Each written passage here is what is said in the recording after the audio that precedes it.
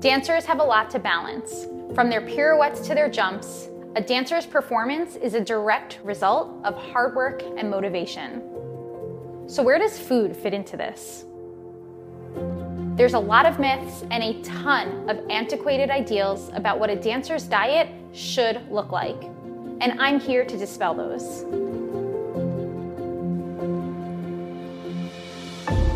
I'm Rachel Fine, registered dietitian nutritionist and founder of To The Point Nutrition. I'm the dance nutritionist, and I'm here to tell you that to be a successful dancer, you don't have to diet. Instead, I'll teach you how to use food as your best tool to enhance your performance.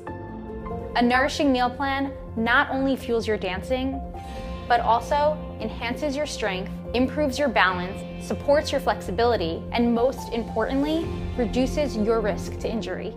Hello. Hi. Hi, Sarah. How are you? Good. It's so nice to see you again. So, Sarah, you are the expert of you. So why don't you give us an introduction of who you are, where you trained, and where you're dancing now?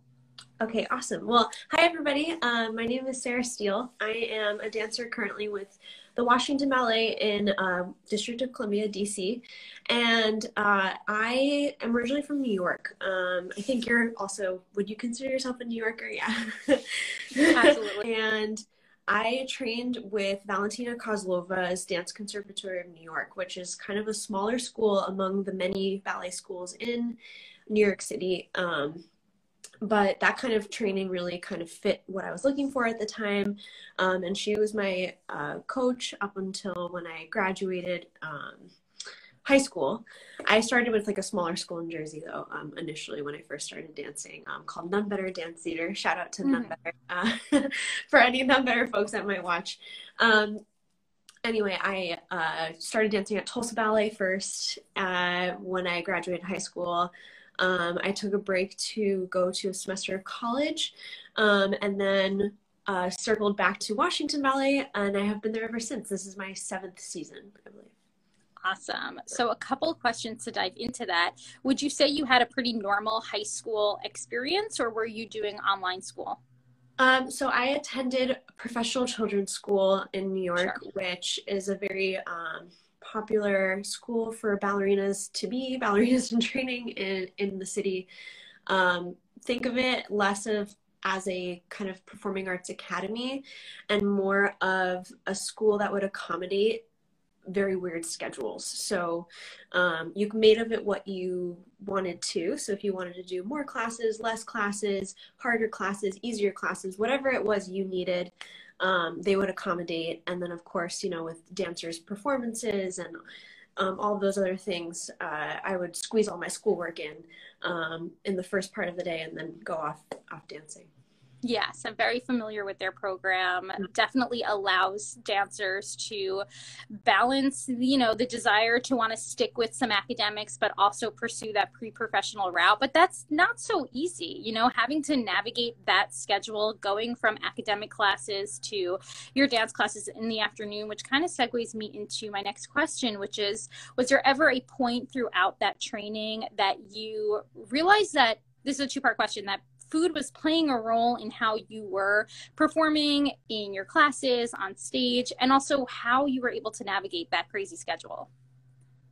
Yes, 100%. I'd say that my kind of puberty years into full on like teenage years, I like stopped growing when I was very young. So I was never one of those dancers that like suddenly grew a foot when they were 16 years old. Like I was already in my body when I was like a teenager basically. But I was very aware of food because I had been dealing with it already for like 5 years when some of my friends were, you know, still prepubescent. They hadn't really like felt like they were in a woman's body yet, for example, and things like that. So I definitely had, you know, that kind of awareness of, okay, if I like eat too much, I feel slow, I feel sluggish, I feel like I can't do my rehearsal as well as I know I can because I feel slightly ill, you know, because I was not understanding like, okay, I am just fueling myself appropriately for what I need to do. I was just so starving and hungry that I would just eat as much as I could and then suffer the consequences by not feeling so great, right? How were you able to navigate, I guess, eventually work through that difficulty in regard to the pre-performance planning? Like, did you have access to nutrition education at that point to get in a little bit more planning in regards to your meals and snacks? Because clearly you felt that feedback mechanism from your body. Like, I need this fuel, I need this energy, but I got to figure this out in a sense that I'm not feeling overly full before I'm getting on stage. Right. So I definitely didn't have access to resources that, like, there was no Instagram the way it is now where there's somebody like you out there really like blasting this amazing information to tons of dancers. So it was definitely a little more kind of that old school atmosphere of, okay, maybe like I should do something, a specific diet like this. Maybe I should try eating this specific type of snack every single day, and that's like what I'll stick to and have no variety or something like that. So I think I definitely struggled in that regard, but the great thing about New York City is that, like, if you're hungry, like, food is not too far away. And you don't need to plan all that much. So like, there's delis and cafes and everything. And so I always felt empowered to grab a piece of fruit, or I always felt empowered to like get a tub of chicken salad, which is like my go-to, or something like that. But for the most part, it was very like me just navigating it on my own and being like, okay, I know for a fact that if I eat like this heavy meal before I perform, I'm not going to feel good. So I would experience the bad and then change course. So it was kind of trial and error very much for me. But, you know, nowadays I'm sure it's a lot better to just like have the info out there and to help you instead of, you know, the way that I went about it. Yes, totally. That's what I hope I'm doing, in the sense of just, you know, getting the info out there, not just encouraging a non-restrictive lifestyle among dancers, but also just teaching about the importance of consistent fueling throughout the day. And like you said, it's, you know, a bit of a privilege living in New York, having that access 24/7 to food options. It sounds like you know, weren't coming from any internal restrictive place, in the sense sometimes I'll hear from a lot of dancers that while having 24/7 access, they're not giving themselves that 24/7 access. You know what I mean? So it sounds like for you, it was more a matter of trial and error, just like you said, figuring out what works for your specific body, what works for your specific schedule, especially. Now, my next question for you, you have this pre-professional training, you now go off into the professional world, you're at Tulsa Ballet, and then you decide to go to college. So what was going on at this point that made you want to take that turn? I got into Harvard out of high school, and I knew I wanted to go. I just felt it was a privilege I couldn't pass up. And I love school. I wasn't like the ballerina that only was obsessed with ballet and nothing else in the world. Like, I always had other interests as well. And so I didn't want to lose that opportunity. So basically I had a gap year, the way lots of kids take gap years now before going to school. That was when I was in Tulsa. And then I went to Harvard for a semester after that. And that kind of serves as like a placeholder for the future. So currently I'm on indefinite leave, which means I can go back anytime, which is like an amazing thing, because I took that time back in 2014 or whatever that was. But I would say, you know, my journey from New York City to Tulsa back home to New York, and then from New York to Cambridge, and then from Cambridge I actually went back to Tulsa again for half a year before going to DC. It was obviously a very transitory period of my life. I was in no permanent place for an extended period of time. I knew that I was on the go. I also felt like I really needed to prove myself professionally because I was in the studio company in Tulsa. And as you might know, studio company life is very difficult in the ballet world. And, you know, it's you and a bunch of other aspiring dancers who feel like you're on the edge of being an official professional, but you're still in the studio company, you know? So I did feel like during that time I was working so incredibly hard. And I tried to get a grasp on my nutrition with veganism, actually. I'm no longer vegan anymore, but at the time it was, you know, the first time I was cooking for myself outside of the home. Even at school, like it was my first time in a cafeteria setting, because even in high school I didn't really have a cafeteria experience. So all of these things I was being bombarded with all these different options and kind of like an abyss in terms of how to fuel myself. And at the time, like veganism was becoming more and more popular. And I discovered it kind of through like a yoga class that I was taking in Tulsa at the time. And there are all these vegans that were like, yeah, you should totally do this. But yeah, I eventually kind of like transitioned out of it about 5 years later. Yeah. Well, you bring up a really good point in the sense of the messaging that a lot of dancers are hearing around food, whether it might be a fad diet, whether it might be something like vegetarianism or veganism.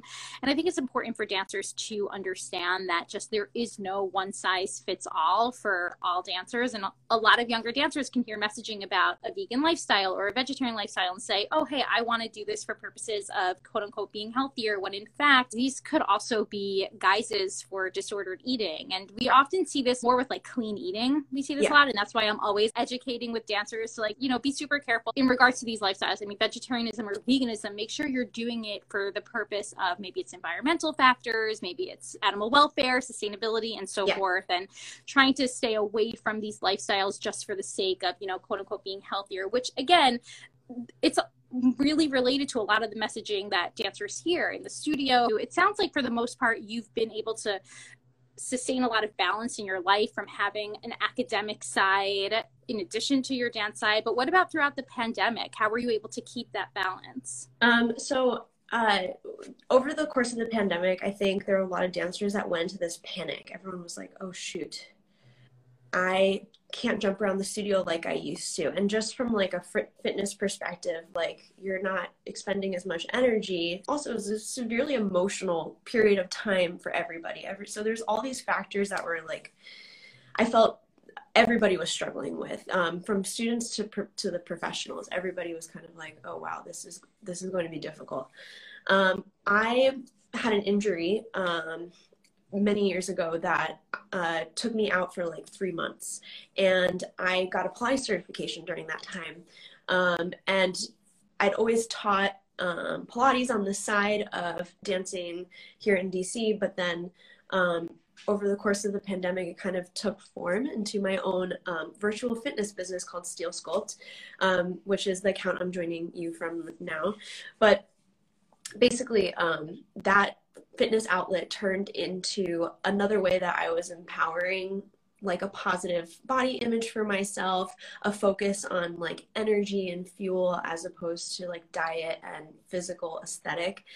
I think it's kind of counterintuitive. People think like fitness can worsen those things and worsen body image and worsen tendencies towards like fad diets or something like that. But actually it had the complete inverse, because whenever I'd watch myself dancing, for example, or see pictures of myself dancing, and I'd look at my body honestly, like I had so much emotional investment in, oh, my arabesque isn't this, or my turns weren't like this, or I wish that my foot was a little more arched, or whatever it was. But then when it came to fitness, it's like a plank is a plank. Like you're doing a plank well or you're not. But there's nothing about a plank that is aesthetic. It's all functional, you know? Are your joints stacked? Is your core engaged? All of these things that I became so much more focused on those things as opposed to, and seeing my body on video and on social media doing those exercises. And I just was like, I'm so proud of my body for working so hard and for being strong. And my focus completely changed in the pandemic for the better as a result of the fitness venture that I had started. Yes, I think that is so cool and brings up such a good point about dancers being very prone to like nitpicking. I am totally guilty of this as well in regards to nitpicking your technique, whether it's in the mirror, whether it's in a picture, whatever it might be.